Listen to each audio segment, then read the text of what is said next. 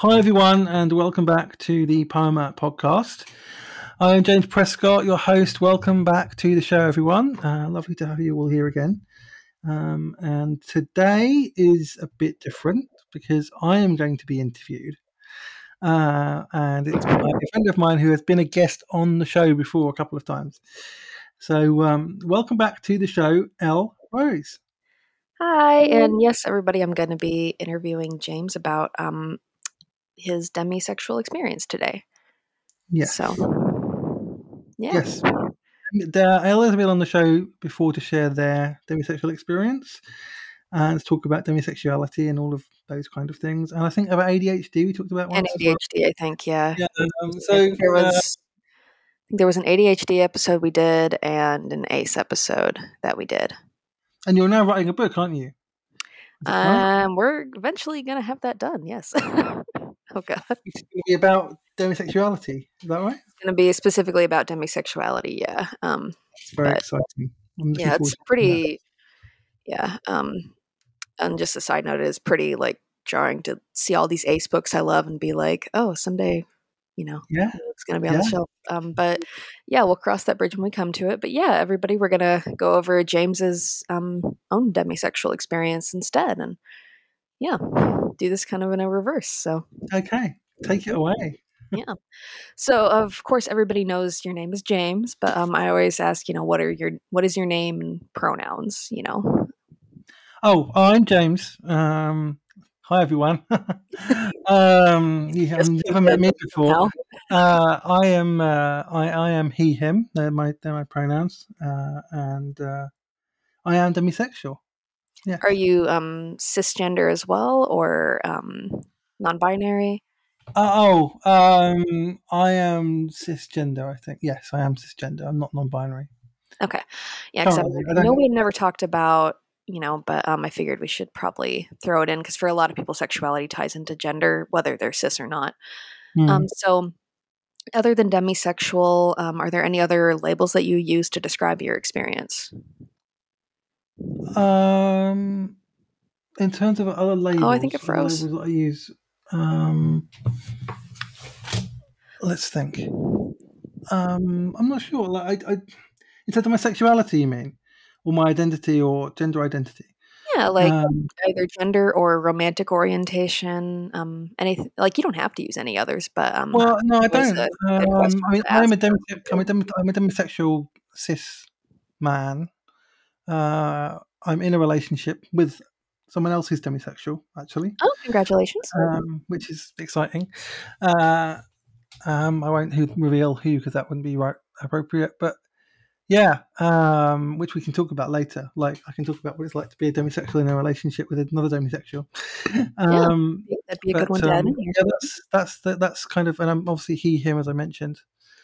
So they're the pronouns that I use and the descriptors that I use at the moment. Of course, that can change in the future, but for sure, yeah, it's fluid. But yeah. All right, so so that's good. So, in your own words, how do you define demisexual? Like in your own terms, like for people who are just now hearing about this, who didn't hear the other episodes, or yeah. For me, it basically means that I don't experience sexual attraction like other heterosexual people do, or like allosexual people, like allosexual. That's the right word. Thank you very much for that. Yes, there's so many terms. I'm still learning them all. There are a lot. For people who don't know, allosexual just means that you're not within the spectrum of asexuality. Like that's it. It doesn't talk about who you're attracted to, other than you have sexual attraction. Like that's not under asexuality or any exceptions. So correct. So demisexuality for me is that I don't feel sexual attraction to people unless I have a very close bond with them. So, for example, in my relationship, I was not sexually attracted to my partner until after we became partners. Okay. Because the attraction between us wasn't, well, the initial attraction wasn't a sexual attraction. It was an emotional attachment. It was all the other things, all the other ways you can be attracted to somebody. but physical attraction comes after you form a bond with them and you build trust and you build safety and healthy boundaries, and when you within those boundaries you can then start to feel sexual attraction. That's how it works for me. I don't feel sexual attraction very often, actually, looking back. I should have known I was demisexual, really, but I didn't know what demisexual was. But when I look back at my life, I never felt like when I was a teenager, I didn't feel sexual attraction towards people, really. I felt aesthetic attraction, which is a different thing. When you can acknowledge somebody as aesthetically attractive without feeling any sexual attraction, which is a completely different thing. Sometimes people get them conflated, but they're different. Yeah, they get them confused a lot. I kind of explain it like I like looking at that painting, but I don't want to make love to that painting. Yeah, exactly. That's a great way to describe it. And because I found lots of female bodies at birth aesthetically attractive, but didn't feel sexual attraction towards any of them. I never got I never understood this whole thing about guys just being turned on by looking at a girl, which seems to be a normal thing for allosexuals, or allosexual men anyway, cis men. And I just never had that at all. It was never a thing for me, like ever. And I had plenty of female friends, and many of them aesthetically attractive, but I wasn't sexually attracted to any of them. And I always got on better with female bodies at birth So, like, than assigned female at birth person, whether they're female at birth. Yeah, non-binary or cis, is kind of what that's you why mean? I'm trying to cover all my bases here, because I could just say women, but But that's but then you leave out trans women and then I yeah, want to include everybody. Exactly yeah, right. trying to be as inclusive as Because people might be new, people who are new to it. That was yeah, and exactly. gender language is definitely an evolving thing, but, it's good It is. to, And try I'm it at trying least to have once, a more inclusive language, and it's something you have to learn as well. Because Oh, for there are a sure. lot of these terms that I only just heard in the last 2 years, so I'm still learning them, and it's still not completely intuitive to use them yet. And that takes time, but I'm doing my best. Yeah, I mean, that's all you uh, can really do, yeah. and But yeah, so I didn't feel sexual attraction to people that I wasn't emotionally attracted to, or didn't have a bond with. Uh, I even actually fell in love with somebody and I didn't feel sexual attraction towards them, Hmm. but I found them aesthetically pleasing. Aesthetically attractive, but yeah. Yeah, which is One thing I strange. will say on the oh, go ahead. And I was just saying it seemed strange at the time, like that that I wasn't fantasizing about having sex with them or anything like that, or getting physically turned on by them, but I loved them deeply. Yeah. And I found them beautiful, aesthetically beautiful, as well as a person. But there wasn't like a sexual element to it, which is very strange. But I didn't really think about it at the time, because this is like 20 years ago, 25 years ago. So Yeah. I had no idea at all about demisexuality at that point. It wasn't even in my vocabulary. I knew I about don't even think it was a asexuality. word 20 years ago, actually. So, I mean, in your defense, like, Right. we're coming up on about 20 years in 2026. So, This is before it became a term. Oh, that's so. yeah. Yeah, you don't have to feel too bad. Yeah, it's literally 25 years ago, because I was 21. So yeah, that'd be 1990. Oh my god, 1998. Well, it seems there was 2001, Haven for the Human Amoeba. And then 2003, I think somebody was like, what about, basically, David J was like, what about people who are like somewhere in between? And this is very summarized. And then somebody else later was like, said semi-sexual, and then a couple years down the line somebody said demisexual, and I actually think after that is when the term gray sexual got coined, which is interesting because gray sexual is kind of an umbrella that demisexual could fall under, you know. That's 5 or 6 years after this, then. So I'm let off the hook. I couldn't have known. Yeah, The I term mean, didn't exist at that point. So yeah. So, but and then I didn't have a girlfriend, as it were, until I was in my 30s, Mm-hmm. and I think the only compulsion I felt to have a partner was because I was in the church at that point, and it was like the thing you do, and because of course in capitalism it's the kind of cultural thing you do, like you get to a certain age and then you get married and have children and all of that, and that's what you're meant to do. Like picket Uh, fence and 2.5 kids, although. yeah. And so I'd been conditioned into that. Like I just thought that was what you did, and so I could never meet anybody. Like, and I just never got. Now I think about it, I was never sexually attracted to anyone. My body was never sexually attracted to anyone. I never But got when like you say your turned on. body was, what do you mean by that exactly? Well, I didn't get sexually You don't have to. stimulated Sorry by if look. that's like, you know. I didn't get sexually stimulated by looking at a person or by finding them Gotcha. physically attractive. That didn't happen. Gotcha. I, Yeah. you know, Oh, I hope that it didn't never just happened freeze. really. Yeah, so I should have. I mean, again, like if I'd known what this was, then I would have. Because I just thought this was normal. You see, I thought everyone was like this. I thought because I when I was in the church, it was all like no sex before marriage. So I was like, well, this is obviously how everyone's like, and especially being autistic, and you just assume everyone is like you, like, and the rules are the same for everyone, and you're Yeah. not aware of what of other things. So I just assumed it was everyone was like this, like, and then like until you met the right person or whatever, like. I always watch those Hollywood movies and like guys getting turned on by everything, and I'm like, this doesn't really happen, does it? Like, this isn't like, oh, this is weird.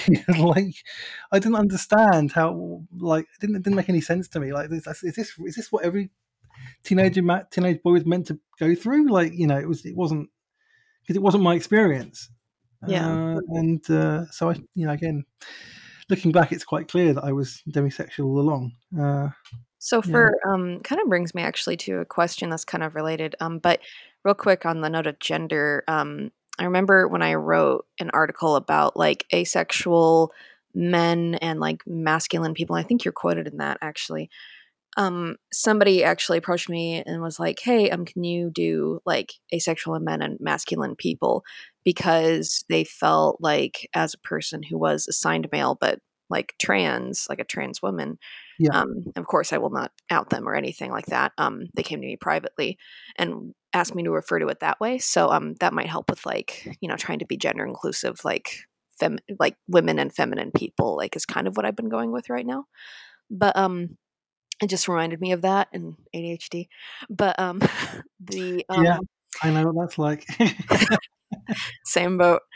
Um, yeah, but yeah, there's a lot of people though who, and I'm sure we both run into this all the time, where you describe, "Oh, I'm not sexually attracted to somebody until I'm close with them," and they interpret that as being, "I don't have sex until I'm close in a relationship," and then they think, "Oh, that's not a sexuality."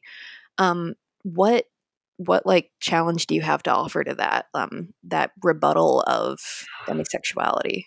Well, it's not like a moral or value or boundary choice. Mhm, It's I didn't sit down and decide I'm not going to be sexually attracted to somebody or I'm not going to have sex until I'm in a relationship.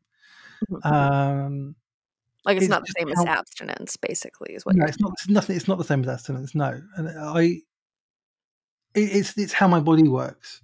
I cannot be sexually attracted to somebody until I form a close bond with them and I form trust and safety and love basically. And uh, and even then it doesn't necessarily happen immediately. Like it's not like and it needs stimuli, like not just physical stimuli.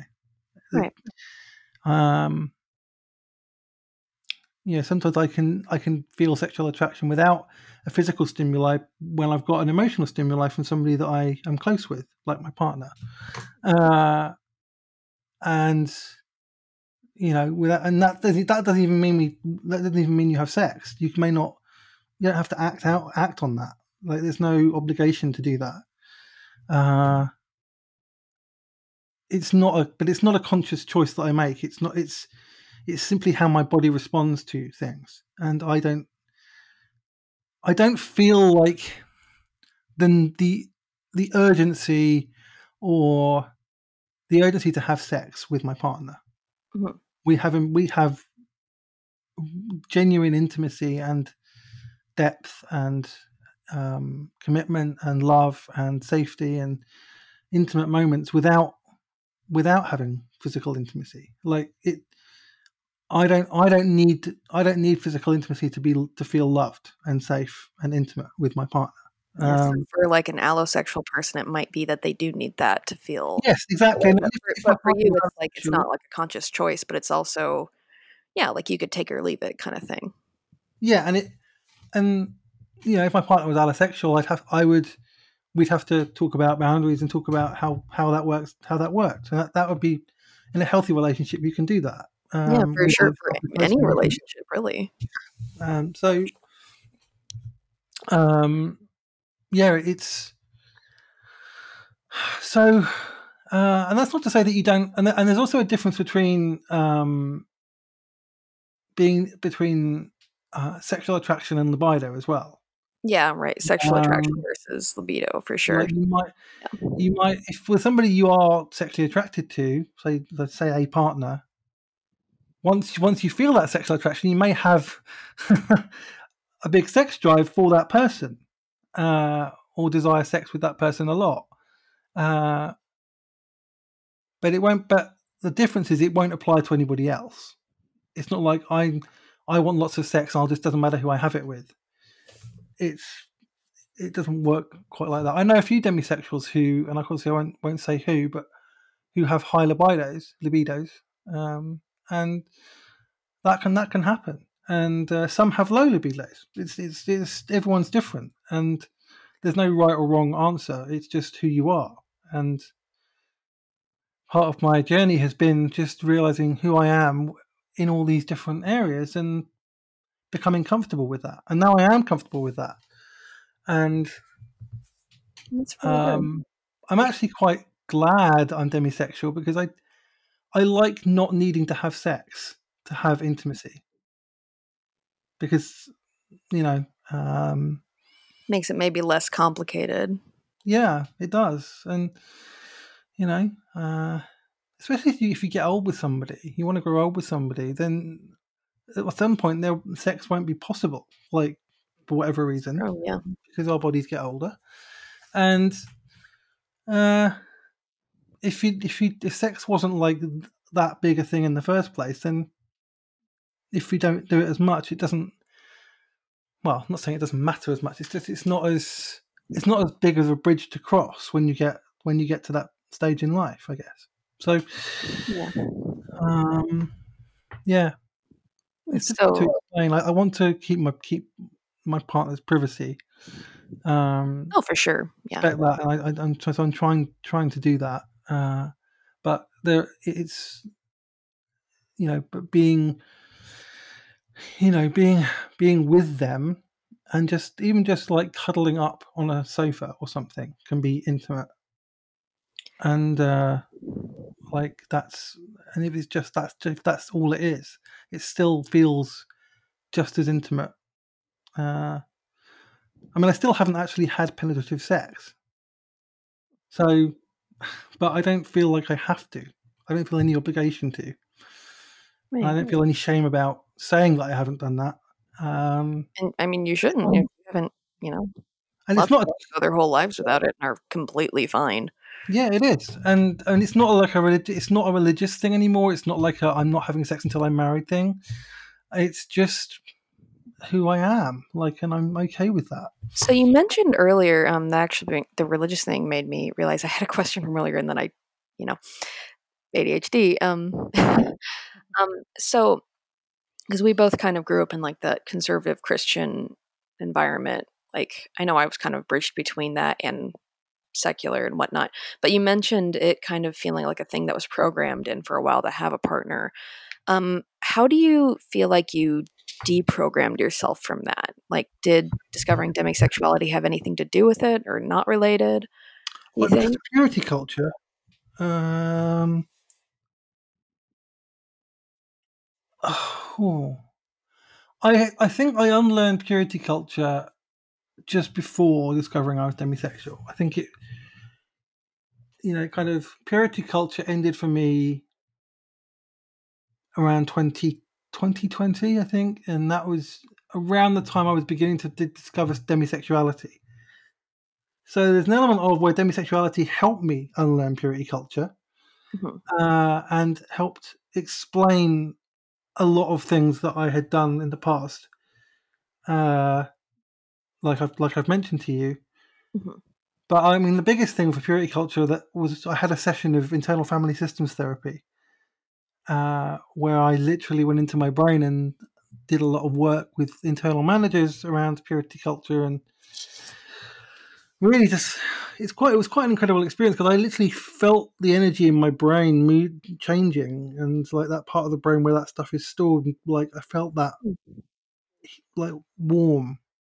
Interesting. And I felt, and after that session, I didn't have purity culture was just gone from me, like it was just gone from my brain. Pretty And cool, actually. it was, yeah, I know it was. I'm really lucky because it takes other people ages to unlearn it. But I mean, obviously, there was other work I had to do on it. But that was after that, I was able to talk about sex without shame, and before that, I couldn't. In fact, I That's a remember big being with part an of embodiment culture coach for sure. where I was asked to talk about my sex life or whatever, and it was a totally safe environment as well. And yet, I opened my mouth to say something, and I couldn't say, and the words wouldn't come out of my mouth. My brain would not let me say them because I had that block. And in Yeah. that therapy session, that block disappeared, and I was able to talk about it.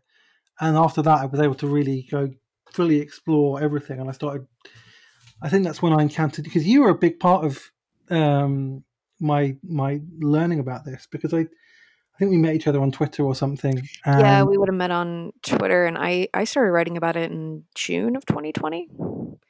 Like, I'd come out in a few places, but then there was that thread of that guy making fun of that girl on TikTok, and I kind of demolished him.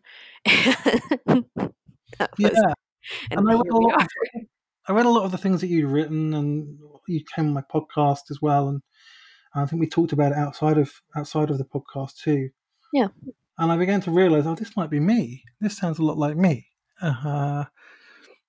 And then I started to think back on all those things, and I think there's an article you wrote about ways to tell you're demisexual or something, and I read that, and I think that was like, that's me. I'm demisexual. That makes sense. And once I realized it, it was like, yeah, that's definitely me. And it was actually quite liberating to Yeah. learn. It was quite, because it kind of freed me from having to. Well, I didn't realize I was pretending, but pretending that that somehow I had to be sexually attracted to people when I wasn't, and like thinking there was something deficient or something that I wasn't doing that I should be doing, or like or something wrong with my body that that it didn't get like that. Yeah, that's a good point too, is asexuality in general is just so often medicalized. Yeah, yeah, And, like, culturally, you're taught that, like, that's a really good point, yeah, that something must be wrong, which is interesting for, for some people who are disabled and asexual, they are tied together, but then for other people who are disabled and asexual, they're not tied together. So that's like a very interesting thing that I don't wanna speak over people who it is tied together for. But it basically becomes like this conversion therapy thing when you're talking about mm, asexuality in particular, because it's like literally it says, in at least in the American definition of hypoactive sexual dysfunction disorder, like, if this person is comfortable in being asexual, then that doesn't apply to them. But it's like, well, if they don't know, then you know, then they're going to get diagnosed with this, and it's, I don't know. Yeah, it's interesting, yeah, that so many of us think something's wrong with us, and find out, oh wait, there's like millions of people like me. Well, like 1 to 2% of the population, I think, is the mm. figure right now. Yeah. And once I found out, it was a relief, and I was actually able to connect with more people and hear Yeah, more stories, and that was really helpful as well. Like knowing that there was, I mean, community is always helpful, right? yeah, And so when you find out there's other people like you and that other people have had similar experiences than you, it helps validate your experience. And that definitely is what happened with me. And after that, it started me thinking about relationships and how I would frame those and what I wanted. It was like a long, because I didn't know for a long time, Yeah. and I was You'd been conditioned to want this thing, and now you're like, "Wait, yeah, am yeah, I even exactly, that?" yeah. I Exactly. realized all the relationship stuff that I'd said that I wanted was just conditioning. Yeah. So I hadn't really thought about what do I want? What does my body want? What does, like, what is healthy for us? What do we actually desire? And of course, at this point, I was in the middle of the pandemic, or the worst of the pandemic, and so numbing myself a lot. So I wasn't able to feel things as much at that point. So I wasn't able to know what I want. I wasn't able to figure it out. But I thought about it intellectually a lot. Like, and I looked into different things just to see, like, is this me? Is this me? Like, just doing research, really, just and talking to people with different experiences and different perspectives and choices to see if, like, does that fit me, or does that fit me, or, like, I wasn't sure. Mhm. I think eventually I came to a point where, and this was kind of really last summer, last early autumn, that I was just I don't need to get married. I don't need to have a long term relationship. I don't need to uh, do that to be happy. Like, I'm content as I am, and if I meet someone and I'm able to have a life partnership with them, that would be wonderful, and I would love that. And I knew that was something that, if it happened, I would be completely open to and would be willing to engage with. Like, but I wasn't going to try and force it anymore. And I was very fortunate enough that it did kind of open up to me with somebody that I'd known for a very long time. So I was already very close to them, and it just happened almost by accident. Uh, and now I'm really happy. But um, you know, so it was kind of at the point where it sounds so corny as well, but it was a kind of at the point where I kind of decided I am going to be content how I am, whatever that looks like, and be open to all possibilities and see what happens. Where that I was probably in a place where I was able to encounter somebody or open Honestly, myself up to whether somebody. you're demisexual or ace or not, that's just a good thing to do. Like, is to learn how to be comfortable with yourself. So, like, to be able to do that is really important. I'm really glad that you were able to get there. Like, I think people really, really underestimate learning to enjoy your own company, you know? Yeah, yeah, because I used to be quite lonely. Um, Even though I enjoyed my own company, I've always enjoyed my own company. I'm an Mhm. introvert. Uh, so I love my own company. I love being on my own sometimes. But I also felt lonely, and but that was until I did a lot of therapy and a lot of embodiment work.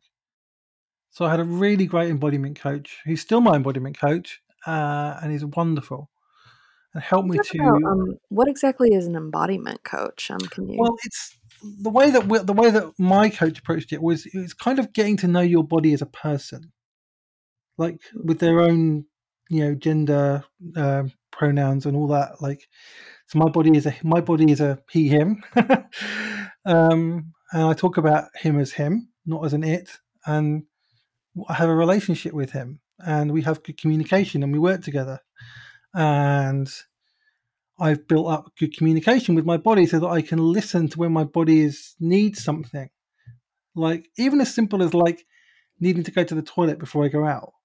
I mean, yeah, that's Or, like, am I thirsty or am I hungry or am I tired?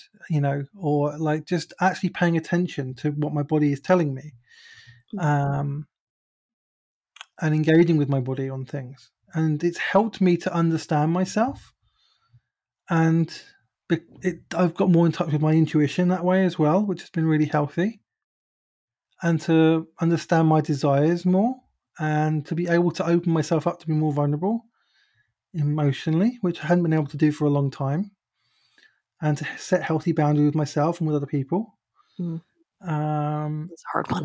without any shame.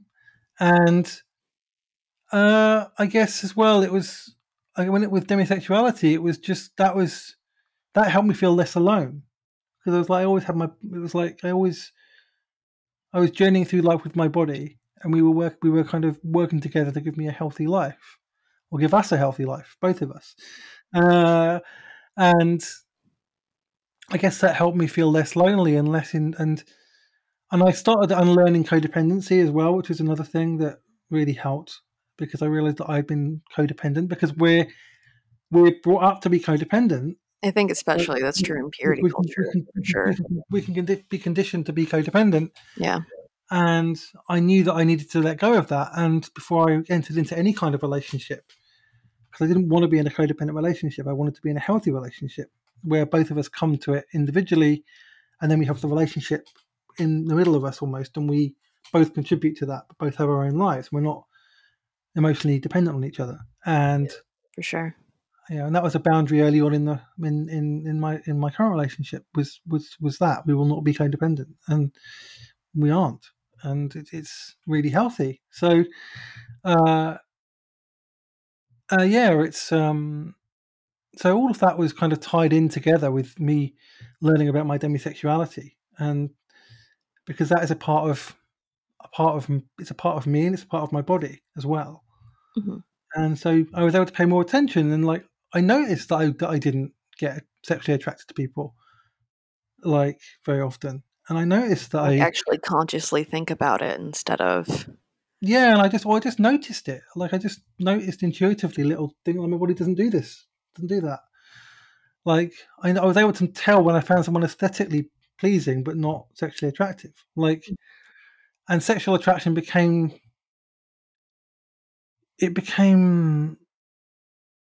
less physical, if that makes sense.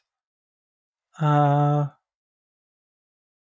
again, we're conditioned to think that it's a physical thing, sexual attraction, but but for me, it's not. That's not how I form sexual attraction to people. and that does line up with what you're saying before about you have to form that emotional connection. So Yeah, exactly. Yeah. So, yeah, it's it's a really interesting journey. I feel in a much healthier place because I've been able to accept my body and myself as for who he is and who I am, and not feel any shame about it that's at really all. good. So that actually brings me, funny enough, to our next question on here. So asexuality is culturally kind of seen as a feminine thing, particularly demisexuality, which Yeah. obviously you're a walking example that it's not necessarily the case, you know. But on that note, do you feel accepted by like the asexual community or the queer community at large? Or is it more of like a interaction Um, to interaction type basis, would you say? I've got a lot of friends who are ace. Mhm. I've got including people who've been on this podcast. Yes, Like hi. yeah, we probably have a lot of mutuals. uh, and I have friends in the LGBTQ community who are um, haven't treated me any differently at all. Like they've been welcoming and accepting. I know that's not the experience of everyone. I know that other people have had experiences of ace phobia and that is a thing. Uh, and that's very sad. And Mhm. I heard a lot about that when I interviewed somebody else for the show recently. Marshall, right? Marshall, yeah, Yeah, he told me a he's lot about that. fantastic. He's If anybody hasn't incredible. listened to that He's episode, incredible. you Yeah, should. I didn't even know he was on Wikipedia when I interviewed him. Yes, Actually, oh, good for him. I know he and I talked yeah, about that a few years ago, and he wanted to be on Wikipedia so bad, and I was like, I have no idea how to write for them, and we never talked about it again. So congratulations to he's him. totally on there. Yeah. I think I was trying to find a photo for our podcast for setting it all up, and I searched his name and his handle and stuff, and it came up on Wikipedia.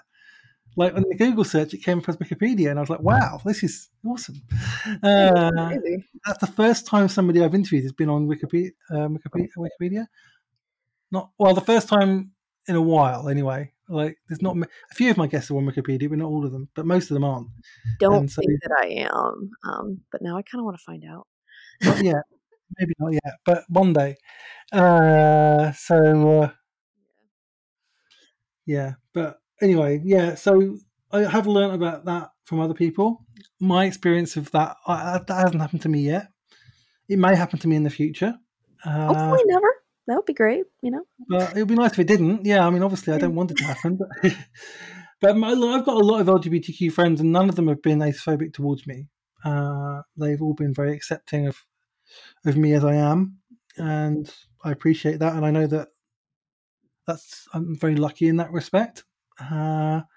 And sorry, for everybody who's listening to this, you don't know that my cat has been walking on me and on my laptop and on my lap and across my headphones for like 20 minutes. yeah, we don't do this. Isn't a video. I just had to move a fat cat there. You are very spoiled. He's a good boy, but he is a donkey boy. But it's really good that you've found a lot of acceptance. Like, I know it's definitely a mixed bag for ace people in general, I feel like. And I feel like it's not just ace people too. Like, we obviously talk about it more with asexuality because we're ace, but seeing it a lot right now with gender, like diverse people in particular. That's a big one. Like, and people who don't want people who are not just lesbian, gay in there, like, because they say bi, but they also then turn around and say like biphobic things. So so yeah. Well, one of the coolest moments actually was when my niece and nephew they had a pride thing in their little village that they live in. Oh. And they both put had their face painted with all the flags and the rainbows and stuff, including a demisexual flag. Oh, And that's it was cute. I was so excited when I saw that, like, because it's like they understand already, like, my sister's explained it to them, and they've been part of Pride already, even though they're only like little kids. Yeah. And so they already understand the kind of demisexual thing a little bit, and obviously in an age appropriate way. But Yeah. but I know whatever they choose as their gender identity and their sexual identity, then they will be accepted, and because Like, that's what basically like the labels they choose rather than whatever they choose for themselves is going to be okay. They're not going to have any issues with family or at all. They're going to be fully accepted. That's good. And they're going to be fully accepting, I think, as well. It sounds like it. Yeah. Yeah. So actually, speaking of accepting, if you could dispel one myth about demisexuality, like forever, like get rid of it forever, what would it be? Oh, that one that I think you mentioned it earlier. That one where it's like, oh, so you're just like yeah, you're just like saving sex till you have a relationship kind of thing. Like, because that is such a myth, and it annoys me. Having to explain. I've never had to explain it to somebody on Twitter, fortunately, but when I do see it and I see other people talking about it, it kind of and their experience of it, it just annoys the hell out of me because it's a complete misunderstanding at a basic level. Because what you're saying when you say that, what you're saying is you still want to have sex. You're just choosing when to have it is differently, and that's not what demisexuality is. Demisexual is you don't even feel the desire to have sex until you're in a certain place in a relationship. Yeah. And even then you may not want to have it, and even then you may not even have it. Yeah, there's definitely this assumption that if you ever have it at all or want to have it, that you must have sexual attraction or have always had it, but that's just not universally the case. And what's interesting to me about that is like there are plenty of allosexual people who have sex without it and just don't really think about it. But then you tell them about like the spectrum of asexuality and then they're like they don't, they just don't have that comprehension. And it feels like there's a cognitive dissonance there because I really do feel like I know there's obviously not universal overlap, but the more I explain demisexuality and asexuality to allosexual people in general, the more I find like, yeah, there is definitely overlap here. But there's a tendency, if you're allosexual, I've noticed, not everybody obviously, to apply your experience with it must be universal, but then an asexual or demisexual person comes along and goes, hi, I'm the exception to that rule. And I don't know, it's just interesting to see that in action. Yeah, it can be frustrating. When it's just your starting point when you make that assumption is different. Yeah. Your starting point with that assumption is that everyone wants to have sex, and that you're just the only choice you have is when you have it, and that's a fundamental misunderstanding of asexuality and demisexuality. Yeah. And I think just human sexuality, to be honest. Just generally, yeah, absolutely, yeah, Like, yeah. yeah, I think there's a lot of one of the biggest things that the asexual and particularly the asexuality movement, I think, is doing, like, for the better, is challenging these very traditional, in quotes, heteronormative ideals that are basically based in, like, 1950s white picket fence America, like purity culture type stuff, and saying, like, no, none of us work that way. And then other people who are, not ace are like, wait a minute, there's a lot of this that I learned that was just conditioning too. And so it's really good to see that start to ripple out. yeah, absolutely, yeah, and I hope other people can are able to discover who they are Yeah. uh, in a place of safety, and to be that person without shame or fear. Mm, That's that's the what I would. dream for That's sure. what I have. Like, Yeah, even if nothing changes, at least you get to ask the question. exactly. Yeah, exactly. I like just have that conversation with yourself, because Yeah. then it helps you get to know yourself better.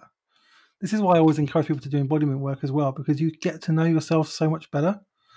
Mm. And even if Yeah. you end up being like who you thought you were beforehand, you still have a better relationship with yourself, because you're sure of it, and you've reflected on it and really considered it, and then made that decision, and you've made that decision yourself.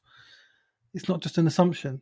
It's a conscious decision of, like, this is who I am, this is how my body works, this is how my sexuality works, this is my identity, and Mm. this is and I choose to own that and live in that, and without any shame or fear.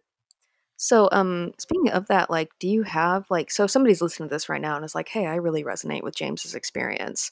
Like, Mm, is that, and they're trying to, basically, they're having that mini existential crisis that all aces have of, am I yeah. ace? Because there is that fear of rejection, and it doesn't come from nowhere, in a very allonormative world. Mm. Um, do you have any advice for people who are trying to figure it out? Like, even if they figure out that they're not, you know?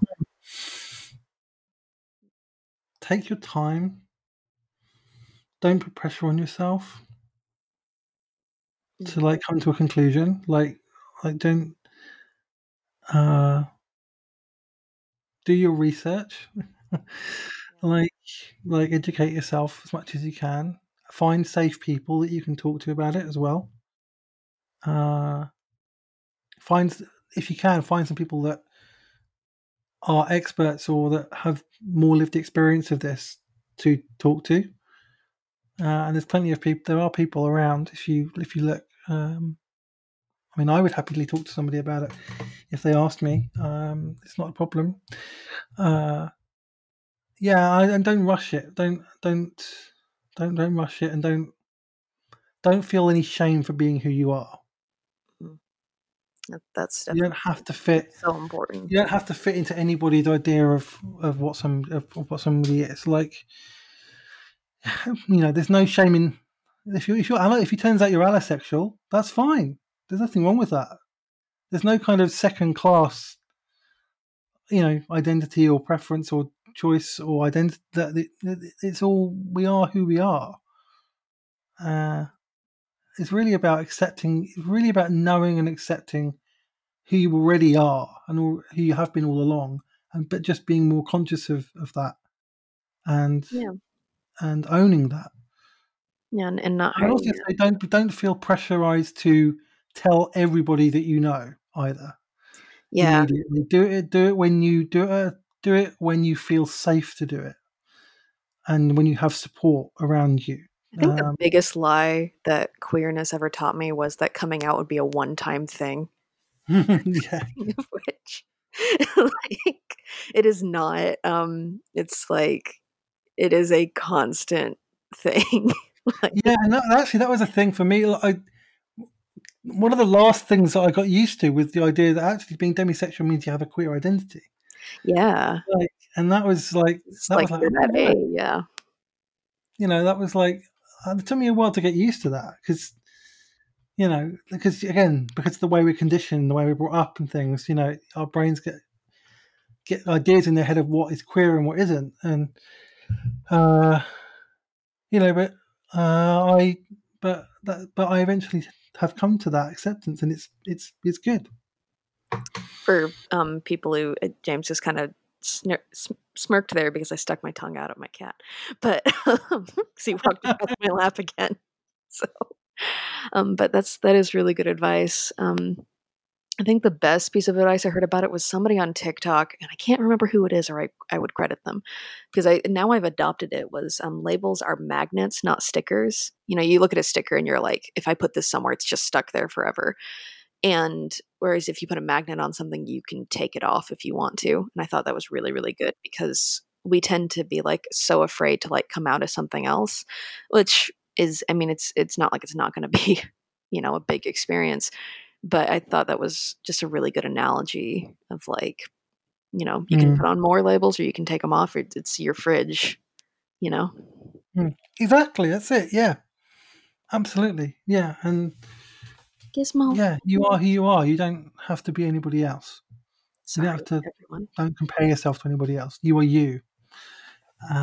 And yeah, this journey is really about accepting who you are and loving yourself as you are. And I hope that everyone can do that, whatever their identity is. Yeah. Yeah. And that's who you are. Who you are is okay, whoever that Speaking is. of turning it onto like more of a lighter note, do you have any like funny, like, oh, that was so ace of me looking back, type stories that you'd be like willing or able to share? It's okay if not, but I feel I'm like a trying lot to. of us have at least one. Well, I don't know if this is covered under that, but like I didn't know what a virgin was Oh, until I was 18, 19. And of course, I didn't think about sex at school like other guys did. I was in an all boys school, so uh, with a bunch of obviously hormonal teenage boys, um, all obsessed with sex and things and talking about sex all the time, and and I whether didn't and poking fun at who hadn't had sex, and you're over there like yeah, reading a and book. I didn't even feel the urge to join in those conversations. I wasn't interested in them. I wasn't interested in talking about sex. I wasn't interested in talking about anything to do with sex. And I guess part of that was because I was in the church, but also because I just wasn't interested in it. And so I guess that was a sign that I was demisexual because I never felt left out because I wasn't in those conversations. I never I wasn't interested in talking about that. I was never into that. It never was a conversation that came up. Love came up.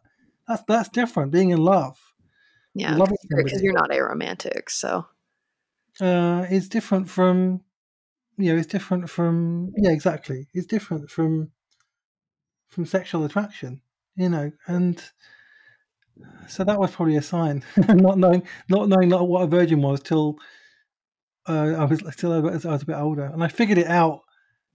And part of that was being autistic as well, I suspect. But I literally had to figure it out from what everyone else was saying because at the boys' school I was at, the whole joke going around was like, "Are you a virgin? Are you a virgin? Are you a virgin?" Like I'm trying to catch you out, and I didn't know what they were talking about or why this was important. I never joined in with it because I didn't want to say no because I knew that if I said no, it might be a bad thing, more to do with peer pressure because I didn't know what it was. yeah. So everyone just said no because most people said no because they didn't want to look like a loser. I just said I think if I did say no, it would have been just because I didn't want to be left out. I didn't know what the hell they were talking about. Our science classes were rubbish. We had awful science teachers that didn't teach us anything, and I wasn't taught anything at home either. So because childhood trauma, but so I just literally figured that out. I literally learned about sex through a lot of it was through movies, to be honest, and TV shows. Like when they were talking about all these things, and I was like, "Oh, right, that's what that is." Oh, that's what.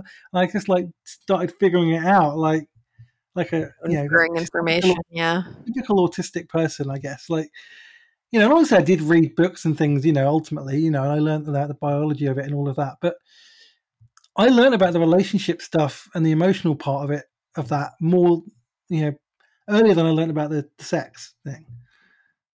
And because I wasn't interested in the sex thing, I was interested in the emotional part of it. But that should have been a clue. But again, it didn't exist at the time as a term, so it wouldn't have been. I wouldn't have known, even if I had figured all that stuff out, I wouldn't have. You wouldn't have had an exact word for it. I guess you could have. You probably would have just gone with asexual. Yeah, asexuality was around at that point, but that was kind of people who didn't want to have sex at all, who didn't want to have it was seen as somebody who didn't want to have sex and didn't want to have a relationship. I think that's what it is, isn't it? But there was no grey area in between that. That didn't exist at the time. Yeah, there wasn't a differentiation between asexual and aromantic, I think. Even though there were people who were asexual who were not aromantic, of course, before that. I think the term aromantic got coined in the early 2000s also. I might be misquoting that, but yeah. It's an interesting one. Yeah, that was a weird experience. That probably should have informed me of who I was. Hindsight is 2020, as they say. Yeah. Hi. Saying hi to the cat again, everyone. Well, I think that was everything that I had. Is there any lasting thoughts on demisexuality you want to share for your interview? I am glad I'm demisexual. I'm proud to be demisexual. Anyone who's thinking about it, it doesn't make you deficient in any way. There's no such thing as normal. You are who you are. And my hope is that everyone can discover the freedom to be who they are without any fear or shame, and to be content with that person. And because there's so much joy in that. And I hope other people can find that as well. Yeah, it's a really good thought for sure. Well, yeah, I don't think I have anything else then either. We went over all the basics, so thank you. Look at that. You did really well. I didn't even ask you any questions. Normally, sometimes when I'm interviewed for a podcast, I end up asking questions. It's like a podcaster thing. Like if you do interview podcasts, when you're interviewed for a podcast, you end up automatically asking questions. And I didn't do it this time, so I'm quite proud of myself. Yeah, and if, by the way, guys, everyone who's listening, if you don't know all this already, I never say this on my podcast, actually. My Twitter handle is @JamesPrescott77, so you can follow me there, and I will interact with you and say hello. And how can people find you on Twitter, Elle? My Twitter is Secret Lady Spider. The first E is missing, so it's SC, and then the rest of it's just the same. Twitter wouldn't let me have 15 characters in my username, so then also I think Instagram and TikTok are the same thing. So, but I'm on Twitter the most, and then Medium blogs the same thing. So, right, I would check Elle's work out. Their TikTok and their writing as well is very, very good on this subject if you're trying to learn about it. So they're very, very good, and they're also very, like me, they are quite interactive on Twitter as well. Yes, so I am on there a lot. If I don't reply to you, I get a lot of comments, so sometimes it gets to be a bit much. It's not personal. Yeah, and ADHD as well. That too. Yeah, I'll look at it and I'm like, in my head I replied, right, and then I put my phone back in my pocket. Yeah, yeah. I've been there. I've absolutely been there. Yeah. I guess I just thought about this. have a friend who I text all the time who also has ADHD, and sometimes like they'll say something and then 7 hours later be like, I hope you're having a good day, and I'll be like, I am so sorry. Like I guess I just looked at my phone, was like, I'll reply to that, and then just never did. Yeah, I've done that. I've sometimes actually typed a reply and I got distracted while I was typing it by something. That. Yeah, and then it saves as a draft. And I thought I'd sent it, and I hadn't sent it. And then like I got another message later, and I saw it. I was like, "Oh my god, no!"